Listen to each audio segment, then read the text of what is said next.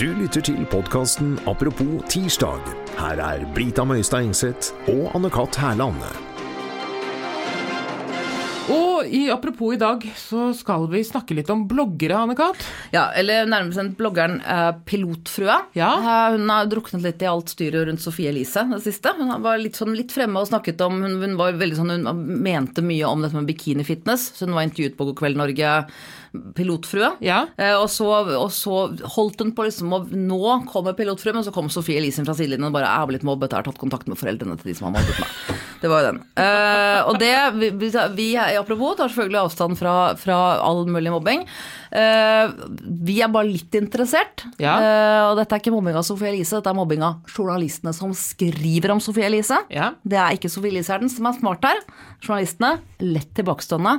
Det vi lurer på hvorfor, for det som Sofie Elise har jo da sendt en melding til foreldrene, til ungdom som har hetset henne på nettet. Ja.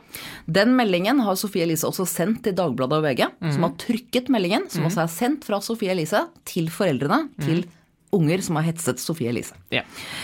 Dagbladet og VG har skrevet om dette, og så hun tar igjen, kjør på. Nå kommer det inn mobbeeksperter fra høyre og venstre som sier sånn, fantastisk, Sofie Elise, at du tar igjen på den måten. Jeg bare lurer på, hvorfor kan vi ikke få til å se noen av de meldingene som disse barna har sendt til da? Godt poeng, ja. Ja, for jeg sier ikke at du ljuger. På ingen måte. Jeg bare lurer på, hvorfor syns ikke de? Hvorfor svarer Sofie Elise bare i en sitat SMS via sin manager om at det har vært utrolig mye av dette? Ja. Hvorfor sier ikke avisene da, du som Norges mektigste mediekvinne, kan vi få se noen av de meldingene? Ja. For jeg bare kjente jeg blir nysgjerrig på, hva det de har skrevet til da? Og jeg lurer på, det den samme personen? Men i meldingen står det, Sofie Elise har skrevet via sin manager, det kjempemange, jeg har ikke tall på hvor mange foreldre har kontaktet. Både Brita og jeg har også i vår tid fått mye ubehagelige meldinger. Ja. Så dette vet vi at det eksisterer. På papir da, var det? På papir, ja, og telegram. Ja, rasende telegrammer. Ja. Og en gang så ga vel Moses deg buksevann, tror jeg, når de gikk på barneskolen. Men uansett, jeg bare lurer på, hvorfor får vi bare se meldingen som Sofie Elise har sendt til foreldrene? Hvorfor får vi ikke vite? Hvorfor spør ikke avisene? For jeg nysgjerrig på, for hun sier sånn, det helt 8-9 årsalderen, kanskje 12-13, hvordan verden? Jeg vil også vite hva en 8-9-10-11 år gammel gutt-jente skriver. Ja, det vil jeg vite, og jeg vil også vite hvordan du finner ut hvem moren og faren har. Ja. For det klart, hvis det liksom Didrik Mussolini Zakariasen, så det jo sikkert ikke så vanskelig å finne frem. Jo, det var veldig populært på Vestlandet, akkurat øyeblikket faktisk. Men jeg er bare nysgjerrig på hva de har skrevet til henne. Ja, men det som også da ofte irriterer deg, jo også at mediene aldri spør Sofie Elise om disse tingene. Nei, ikke sant? Og det det som irriterer meg. Så igjen, det ikke noe problem med Sofie Elise, overhodet ikke. Jeg skal si sånn, you go girl, og tommel opp og alt mulig, stå på, ikke et vondt og den tingen. Men hva faen det journalistene driver med? Når de bare skriver av bloggen hennes, renskrivning, de ringer henne, hun vil ikke ta telefonen, hun bare sender nok en SMS via sin manager, og det også jeg lurer på sender Sofie Elise en SMS til sin manager som manageren videresender, eller ringer hun til manageren, de blir enige om hva de mener akkurat om denne saken, og så skriver manageren det i en SMS. Hvorfor kan hun aldri svare direkte på noen ting? Jeg tenker sånn, kanskje ikke hun finnes? Altså kan det være hun bare et hologram på en måte? Det kan hun godt være. Ja, men det kan godt være, for jeg hører ikke at hun snakker. Jeg vil si at hun snakker hun har snakket hos, når jeg har vært hos Ole Torp, som for øvrig også Ole Torp, ikke så mange kritiske spørsmål der heller. Nei, han satt og så litt sånn halvkåt ut, for helt ærlig. Jo, det gjorde han. Vet du hva? Og det hyggelig at han fortsatt kan bli det i den godt tilårskommende alderen. Han så litt tent ut, det kan jeg si. Det så ut som det, ok. Han så glad ut. Han så litt, jeg vet ikke hva jeg skal si, han så litt gåstegn glad ut i buksene sine. Det ikke Sofie Elise problemet, men jeg har problem med journalistikken av problemet. Hvorfor det ingen som sier hvor mange meldinger det snakk om? Hvor lenge har dette pågått? Hva de skriver til deg? For at i den mailen som Sofie Elise hadde sendt tilbake til disse foreldrene, så stod det sånn at din sønn eller datter har kalt meg stygge ting som hore, og du stygg. Og synes du at det greit at sønnen din driver med det? Hore, jeg vet ikke. Altså, da tenker jeg så, hvis en person kalle meg hore, og tenker jeg sånn, jeg har sittet sammen med en guttegjeng foran maskinen sin og vært fulle da, eller hisset hverandre opp, eller altså, I dare you to, ikke sant? Yeah. Så det må jo være mer enn akkurat det ordet. Det må være skrevet ganske mye drøyere ting for å kontakte familien deres. Og da mener jeg at det har nyhetens interesse å vise oss hva som har blitt skrevet. For det vil jeg veldig gjerne vite, og det er ikke for sånn å le av det, siden jeg mener også det. Nei, men skal vi ta tak i nettmobbing-greien, må vi vite hva det er. Jeg vil vite hva som får Sofie Elise sette seg ned og forfatte og spore opp alle disse foreldrene og holde på og sende, og så ikke ville si. Så i en SMS via sin manager så vil hun ikke si hvor mange det er snakk om, men det er veldig, veldig mange. Jeg har fått masse flotte tilbakemeldinger. Men dette her, det er også et standardsvar. Og dette har pågått nå så lenge at nummer 1 da bare svarer via SMS, og at journalistene godtar det. Jeg bare synes at det er det er dekningen av det, eller som det er, ikke sant? Hun kan skrive, akkurat som vi kan sitte her og si akkurat hva vi vil. Brita, din hore, kan jeg si til deg, for eksempel. Takk, og du kan si det tilbake igjen. Og jeg, kjæring. Ja, jeg kan ikke si hora. Jeg ble akkurat 44, jeg vil heller være hore enn kjæring. Jævla skjøgehore. Takk, tøs liker jeg. Tøs er fint. Tøs er fint. Men igjen, det er det der å hvor mye man savner bare et spørsmål. Altså at man bare, du ser at disse journalistene, og de har jo også de byline-bildene på journalistene om dagen, det ser jo ut som det er tatt, altså det ser sånne passbilder som vi tok når vi var 17-18, så unge ser de ut. I fotoautomat. Og det er bare rene avskrifter da av disse forskjellige bloggene, og det er aldri, og jeg tenker at, altså hvis, nå husker jeg ikke hva den sjefen i Statoil heter, la oss si det er Helge Lund fremdeles, da, det eneste folk husker. Altså hvis Helge Lund skulle gjemt seg hver gang ble spurt om noe, sagt sånn, nei, jeg skal svare via bloggen min, det er jo ingen som hadde funnet seg det. Helge Lund, en ekstremt mektig mann, Sofie Elise, Norges mektigste mediekvinne, ifølge en eller annen undersøkelse nå i vinter, men at vi godtar da at Norges mektigste mediekvinne aldri vil svare på spørsmål. Hadde vi funnet oss i det fra Statoil-sjefen? Jeg skal svare via bloggen min, jeg er bare et menneske, sier Helge Lund i en kort kommentar. Og så kommer det, eller han sender en SMS til sin manager. Så når du har skrevet det, så må du kunne svare på det også. Du kan ikke bare si halvparten, du kan ikke bare, det kan du tydeligvis. Man kan slippe så man kan si halvparten, men da er pressens oppgave å få belyst hele bildet. Eller få vist oss det fra alle kanter, og jeg blir helt oppgitt over at ikke de gjør det. Og når jeg blir oppgitt, så er det et sted jeg går, da går jeg på bloggen til hun som heter Pilotfrue, for der kan jeg senke skuldrene, slappe av. Hun heter Julianne, hun har holdt på å blogge en stund. Hun har nettopp giftet seg med sin pilotfruemann.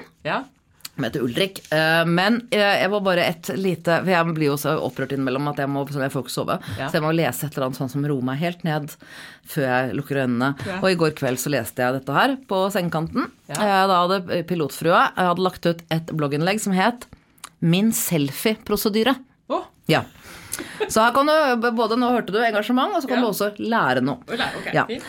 Pilotfrue skriver: Jeg holder helst telefonen med begge hender og skyver alltid venstre side frem, som er min beste side.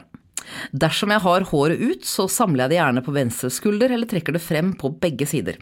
Er håret i en hestehale eller oppsatt, så sørger jeg for at det kommer til syne ved å riste litt på hodet.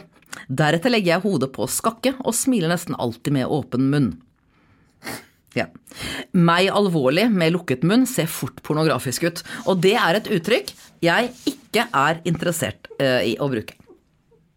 Jeg pleier også å bøye meg litt ned når jeg tar bilder av meg selv ved å bøye venstre kne. Jeg prøver å utfordre meg selv til å ta bilder fra nye vinkler og legge ut bilder av meg selv som ikke er så typisk meg, men jeg har en lang vei å gå. Fremover skal jeg jobbe med rollen min foran kamera og løsrive meg litt etter litt fra min vanlige prosedyre. Dessuten har lyssettingen alt å si for at et bilde skal bli bra. Jeg kjøpte nylig 2 fotolamper som vi nå har stående her hjemme til bruk på grå og mørke dager, som i dag. Nå mangler jeg bare selfie-lys på mobilen, og det ønsker jeg meg til bursdagen min. Sånn lys som de selger i Dash-butikken til Kardashian-søstrene. Så det er bare å si tusen takk for de inspirerende ordene til deg, pilotfrue, og håper du får alt så mye lys du bare vil ha til bursdagen din.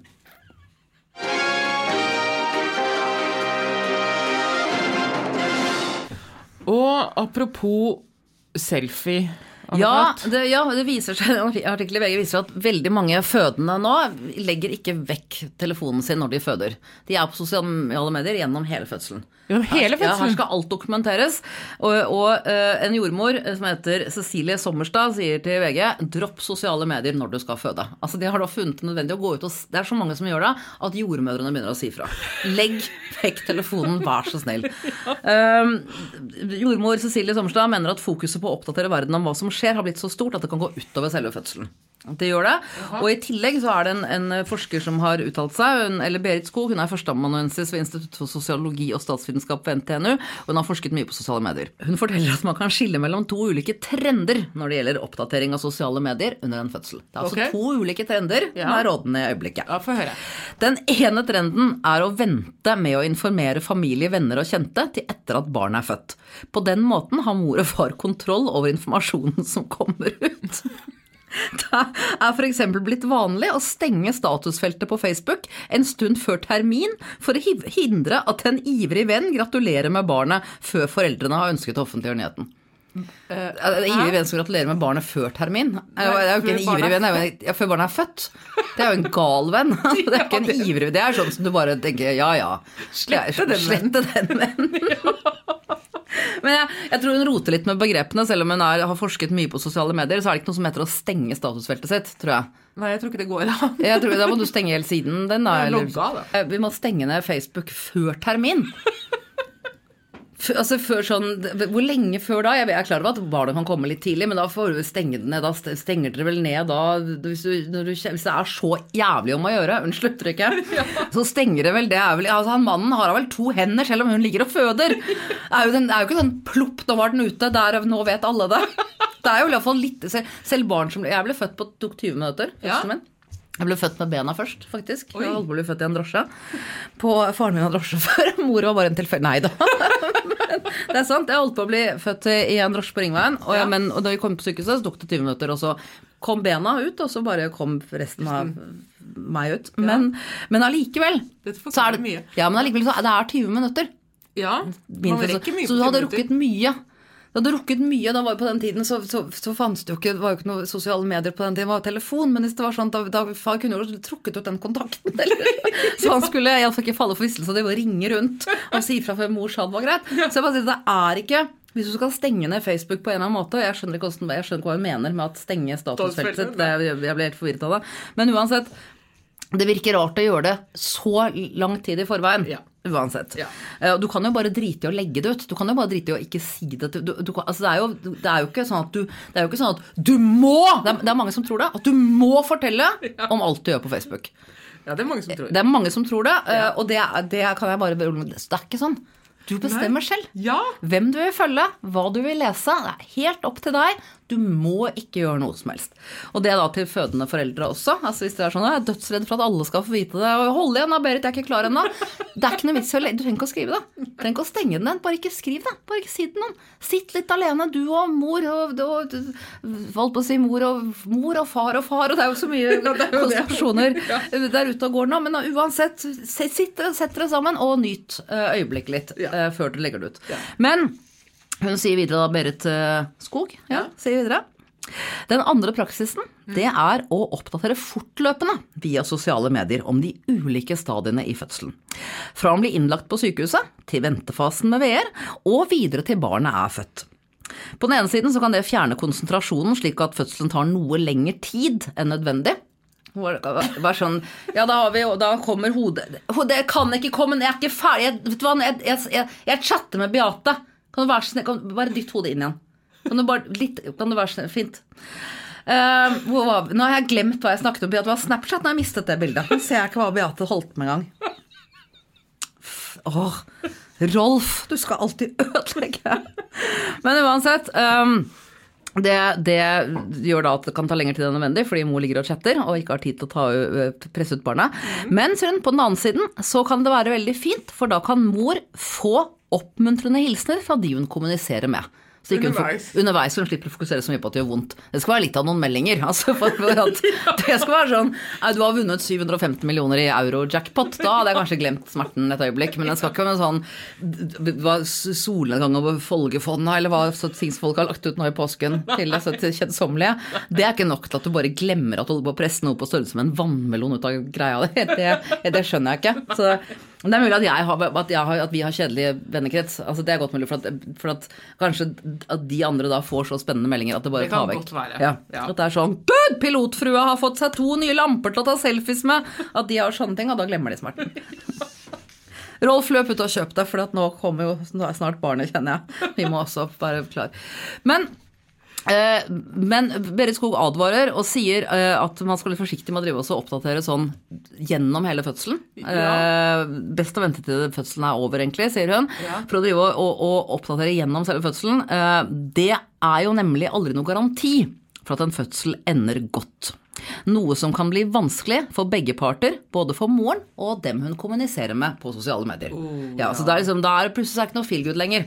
Nei. Så jeg tenkte da ungen kommer ut, det er ikke samme farge som på far. Da var den kjempekoselig, og det er ikke noe du vil ha på Facebook. Facebook og sosiale medier, der vil du gjerne vise frem en perfekt virkelighet, det vet vi alle sammen. Så da er det veldig, veldig dumt å la folk være vitne til akkurat det øyeblikket som babyen blir dratt ut. For man kan aldri vite. Plutselig så er det da en annen farge. Og det som er viktig da, hvis du har ventet, hvis du er smart og venter, så får du ut til barnet, det at den har en annen farge, det får du og Rolf snakke om senere. Det viktigste er å få bildet ut, men da tar du et bilde, og så fargekorrigerer man via noen filtre på Instagram. Og så er all is well på sosiale medier, og så det andre får du og Rolf ta på bakrommet senere. Det var alt fra Apropos i dag. Vi er tilbake med en splitter ny episode førstkommende fredag. Den legges ut på kk.no klokken 15. Eller så kan du abonnere på den på iTunes eller Acast. Og besøk oss gjerne på Facebook. Apropos med Anne-Kat. Og Brita heter den siden der. Vi høres!